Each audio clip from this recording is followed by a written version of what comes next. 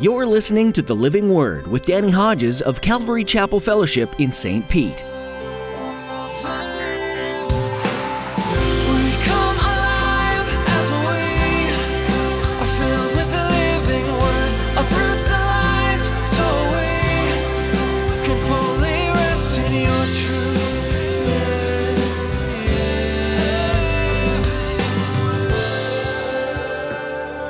You can start today getting off the bottle and moving forward and maturing. And you'll never, ever regret when you start to develop those spiritual muscles. You'll never, ever regret the sacrifice and the discipline that it took to finally be on your way to maturity. Don't get stuck in the infant state of Christianity. Jesus has so much more in store for you, and He wants you to embrace His Word and develop your Christian maturity. Pastor Danny challenges you today to grow wiser in the Word of God. He encourages you to study the Bible regularly and to put into practice the things that you learn from it. In doing this, you'll begin to grow into a Christian with a strong faith who's truly willing to put all things on the line for Jesus. Now here's Pastor Danny in the book of Hebrews as he continues his message, The New Covenant. To every nation for all generations, together in love, we'll move mountains by faith until all have tasted, seen, and heard the power of the living Word. The power of the living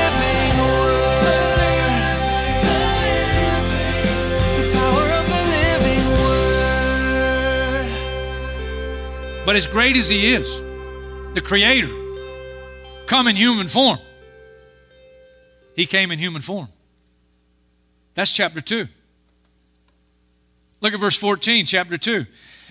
Since the children have flesh and blood, He too shared in their humanity. He's human. So that by His death He might destroy him who holds the power of death, that is the devil, and free those who all their lives were held in slavery by their fear of death. Pause there for just a minute. Man, you just see fear all over the place with this COVID thing. People are afraid. They're not just afraid of getting sick, they're afraid of dying. Jesus is the answer. Jesus has gone the path before us to show us the way. He's tasted death for everyone. And then He resurrected from the death. Death could not hold Him. Somebody said you can't keep a good man down. Remember the rich young ruler came to Jesus, good teacher, tell me what I must do to inherit eternal life. Jesus said, why do you call me good? There's only one who is good, and that's God. Ooh, there's a clue. You're talking to God. Can't keep a good man down. He's God, come in the flesh. But listen, He's come in the flesh to be our faithful high priest. You read on here, chapter 2, verse 16. For surely it's not angels He helps, but Abraham's descendants, human beings. For this reason, He had to be made like His brothers in every way, in order that He might become a merciful and faithful high priest in service to God, that He might make atonement for the sins of the people. Catch this, because He Himself suffered when He was tempted, He's able to help those who are being tempted. I don't know if you appreciate that. What is He saying? He's saying He's our Michael Jordan. You want to know how to shoot the shot. You want to know how to make the move. You want to know how to win the game against temptation. Jesus is the answer. He's been tempted in every way, and He's come out victorious. You want to know how to have victory over temptation? Go to Jesus. Man, you're getting me excited. He's greater than the angels, but He's absolutely 100% human. But then a hurdle that was tough to get over is chapter 3 if you're Jewish. Because now He tells us in chapter 3. Look at chapter 3, verse 3. Jesus has been found worthy of greater honor than Moses, just as the builder of a house has greater honor than the house itself. That makes sense. That's hard, though, for the Jewish people.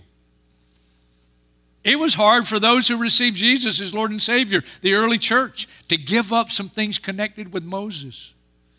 They wanted to hang on to it. And so Jesus has got to be greater than the angels, but he's 100% human. Then chapter 3, he's greater than Moses. And then you get to chapters 4 and 5. And chapters 4 and 5 are all about spiritual growth. And right in the heart of it is the key to spiritual growth. Let me read it.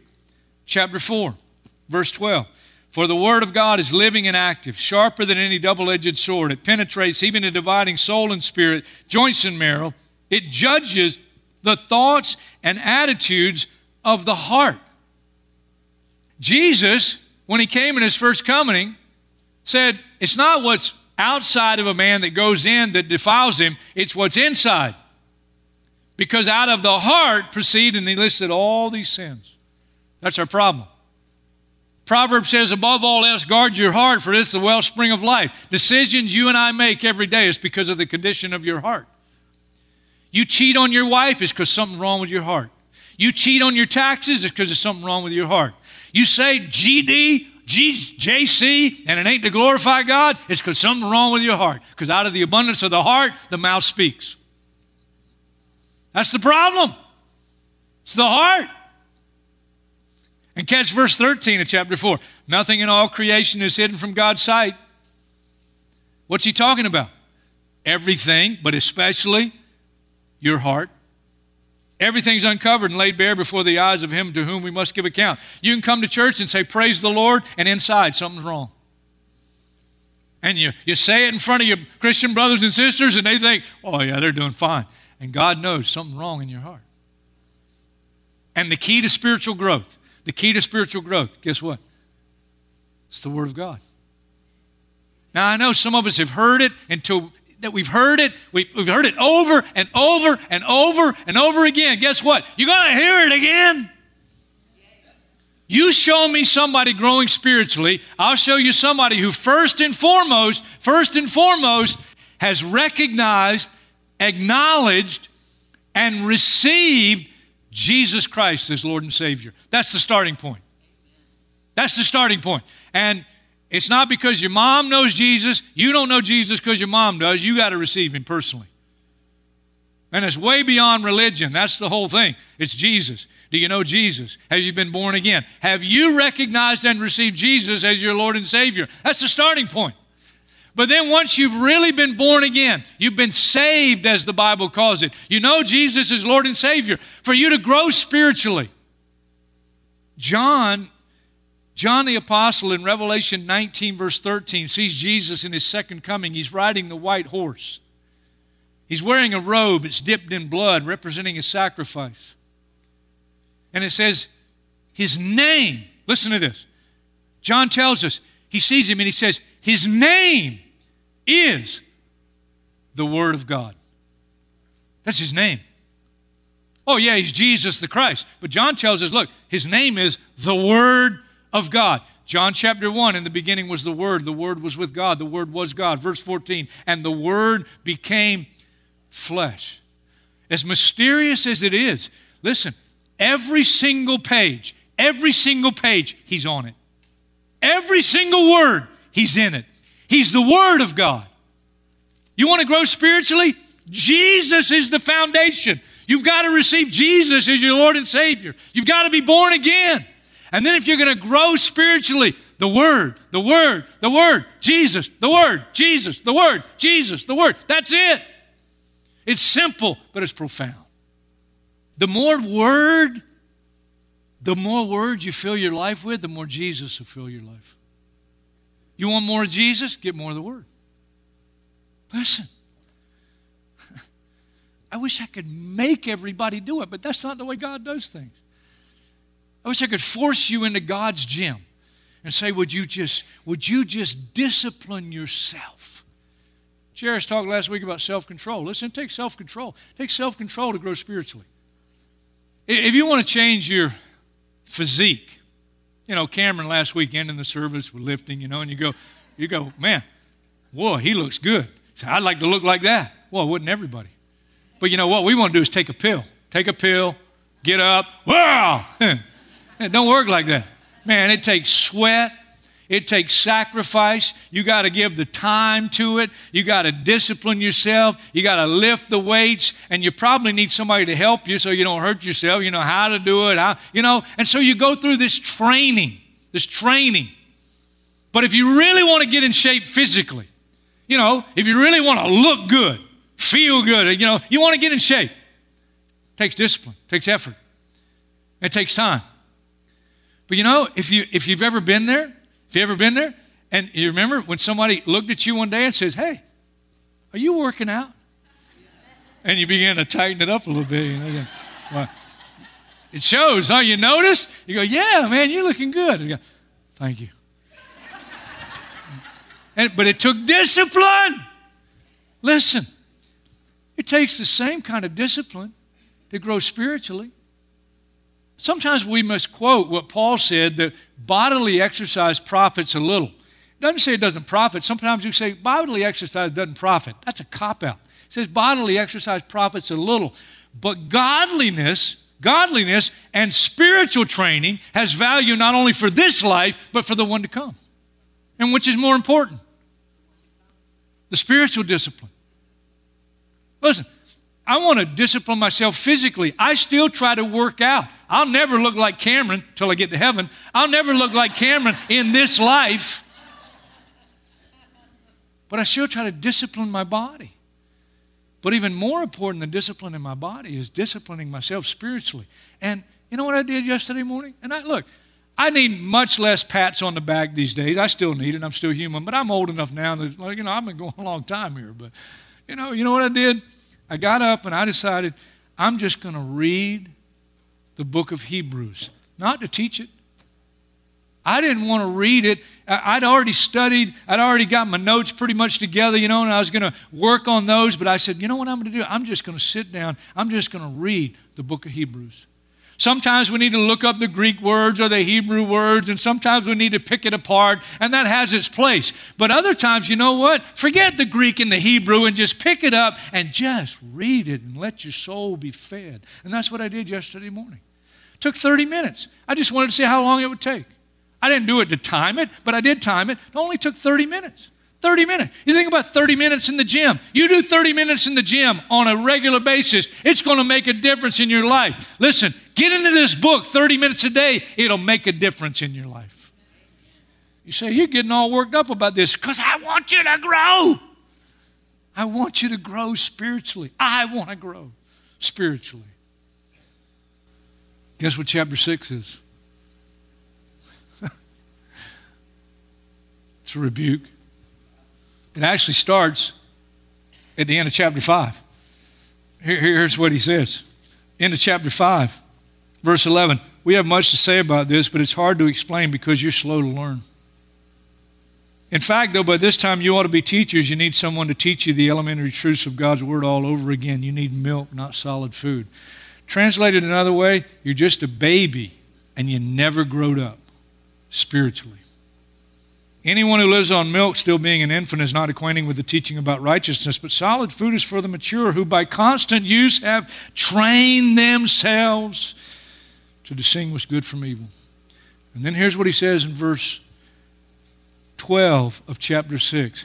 We don't want you to become lazy, but to imitate those who through faith and patience inherit what has been promised. We don't want you to become lazy. I think that's a word for some of us. I don't know who it is. I don't have anybody in my mind. God didn't send me a postcard and say, hey, look right at them Sunday morning, and talk to them. Truth is, there are some Christians, lots of Christians probably, that by this time they ought to be mature. But they've been sucking on a bottle, not willing to give themselves the discipline in life to really take those steps to grow spiritually. But you can start today getting off the bottle and moving forward and maturing. And you'll never, ever regret when you start to develop those spiritual muscles. You'll never, ever regret the sacrifice and the discipline that it took to finally be on your way to maturity. It's a needed rebuke. It's a needed exhortation. When you read it as a whole, you see how wonderfully God laid this whole book out. Every chapter is right where it ought to be. You know what comes after the rebuke and the exhortation? Chapter 7, you know what it is? Jesus is praying for you. Just when all of a sudden you got hit in the face, oh yeah, that's me, lazy, not really willing to give myself, not really sacrificing to grow spiritually, still sucking on a bottle when I ought to be more mature, and then you go, oh, it hurts. And then, but Jesus is praying for you. God's not against you. Those whom I love, I rebuke and discipline. Every time I think of this one where it tells us that Jesus ever lives to make intercession for us, chapter 7, verse 25. I hear Jesus saying to Peter, Peter, Satan has desired to sift you as wheat. He wants to take you down. And he did for a period of time. 3 times Peter even denied having a relationship with Jesus. But I prayed for you, Peter. When you've turned back, strengthen your brothers. Jesus is praying for you.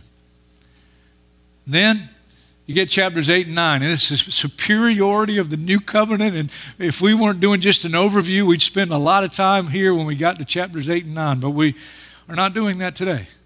So I had 8 points on the superiority of the new covenant over the old. Obviously, we can't cover all those, so I broke it down to 3 real quick ones. The old covenant, there was a righteousness you could never attain. You try, give it your best effort, and you'd never attain it. And all of a sudden you realize Jesus is the answer. Jesus did what I could never do. Jesus paid the price for me, and he shed his blood, and he sacrificed his body. And if I'll just put my trust and faith in him, all of a sudden, he became sin for us so that we might become the righteousness of God in him. And it's righteousness simply by faith and trusting him as Lord and Savior. If the Jewish audience would stop and think, they'd realize that old covenant, man, it was so exclusive.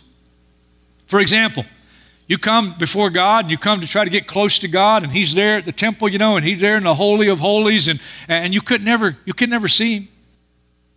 You could never go in, talk to him. You'd have somebody else you tell them to tell him. But only one guy got to go into the very Holy of Holies. That was the high priest. He went in once a year, just long enough to lay the blood on the mercy seat. Then he'd skedaddle out of there so that the holiness of God wouldn't strike him dead. If you were a woman, we got a place for you over in the court of women. You can't even get where the men get. And the normal man can't get where the Levite can get, and the Levite can't get where the priest can get, and the priest can't get where the high priest can get. It was so exclusive. It was so tiered. Some people got closer than other people, and it just didn't seem fair. And now the new covenant comes along, and Hebrews chapter 8, verse 11 says, from the least to the greatest, whosoever will, come on in. Equal access. You can just come on in, and you can come right up to the face of God, and he just say, come on, I want to have a relationship with you. And I got a great future plan for you. It's all inclusive. We got to hurry. And then chapter 10. I call chapter 10 the climax and the call to persevere. And the climax is where he just kind of lays it all out. The law is a shadow of the good things that are coming and have come, and the reality is Christ.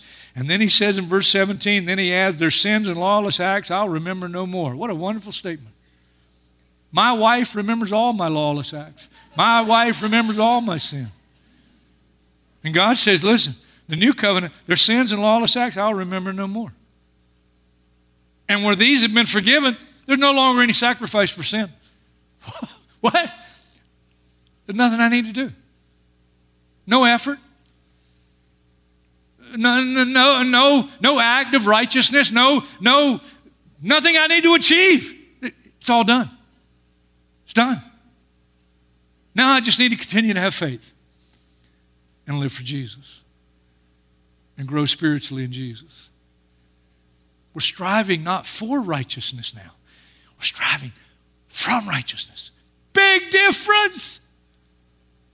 We're not striving for righteousness. We're striving from righteousness. Whew.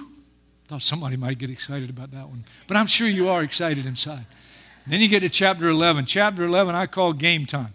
Chapter 11 is so exciting because it's a stadium. It's a heavenly stadium. And the heavenly stadium is filled with all these saints that have gone before. Here's David over here. And David is there to watch me run. And over here, there's Moses. Moses. Oh, and there's Gideon.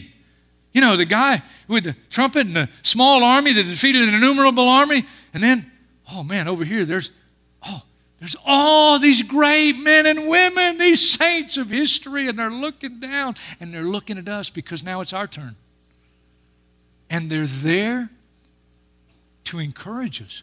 They're like the mom and dad in the stands when you're there to run the track meet. And they're, come on, Danny, come on, Danny. Oh, you give it, come on, Danny. And you feel like quitting, and they're yelling and saying, no, you can do it, you can do it, you can do it. Sometimes you hear David say, hey, watch out when you're out on the balcony at night. Watch out what you might see. And you see that woman. No, stay away from her. I'm telling you, she's trouble. And you hear Samson. Samson, he's up there. And he says, listen, God used me as a powerful, powerful instrument for 20 years, but I had secret sin in my life. And all those 20 years, I was keeping things hidden, and I was doing things that God wasn't pleased with. And finally, he got fed up. And finally, he was patient for 20 years, and he continued to use me. But then, all of a sudden, one day, I went out and thought the power of God was still going to be on my life, and he took it away. And Samson's going, listen, would you learn from my mistakes? And David's going, would you learn from mine? And the wonderful thing is, if you've already made those mistakes, they're saying, look, get up, and get back in the game, and get back in the race, because God is full of grace, and he's full of mercy. And every morning, his mercies are fresh and new. Every morning, his grace, he's waiting to pour out grace and mercy. Because Jesus did it all. And now he gives you the privilege of following him and running the race with him leading the way. Some in Hebrews 11 got a tremendous miracle. Some waited for the miracle, prayed for the miracle, and never got it. And it ends by saying all of these were commended for their faith. No matter what situation in life you're in, you got your miracle, you didn't get your miracle, you made a blunder, you didn't make a blunder. If you made the blunder, get forgiveness, get back up. You didn't get your miracle, trust God anyway. Keep moving in faith. You got your miracle last time, maybe you'll get it next time, maybe you won't. Whatever your situation is, faith is the subject, Jesus is the object. The writer tells us there, fix your eyes on Jesus. And that's chapters 12 and 13. Fix your eyes on Jesus, the author and the perfecter of our faith. And you get those last couple of chapters, and it's like message after message after message. It's just these, I call them short shots of encouragement. Things like endure discipline. Endure hardship as discipline. Live a life of grace. Don't let bitterness bite you. Keep your head in the clouds. Keep on loving each other. Honor marriage. Keep your life sexually pure. Watch out for the love of money. Live a life of praise. Do good. Share with others. Obey your leaders. Stay in submission. And just keep on doing those things. Day after day. And keep on living the life. And keep on following Jesus. Only one life. Will soon be past. Only what's done for Christ will last. We come alive as we are filled with the living word, uproot the lies so we can fully rest in your truth.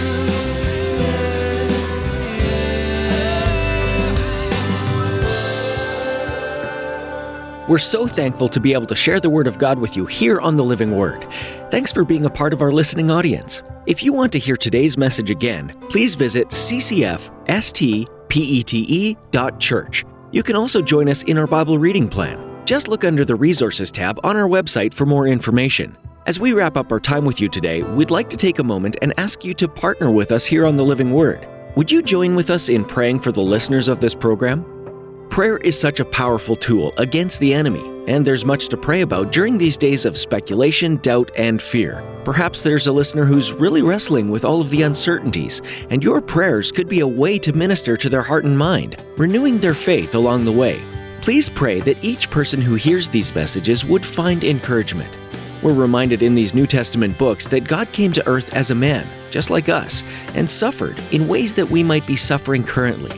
But He came to redeem each one of us, and that gives hope beyond what's happening in front of you. Thanks for praying. With that, we've come to the end of our time today. Thanks for joining us as Pastor Danny continued teaching through this series called New Testament Highlights. We hope you'll tune in again, right here on The Living Word.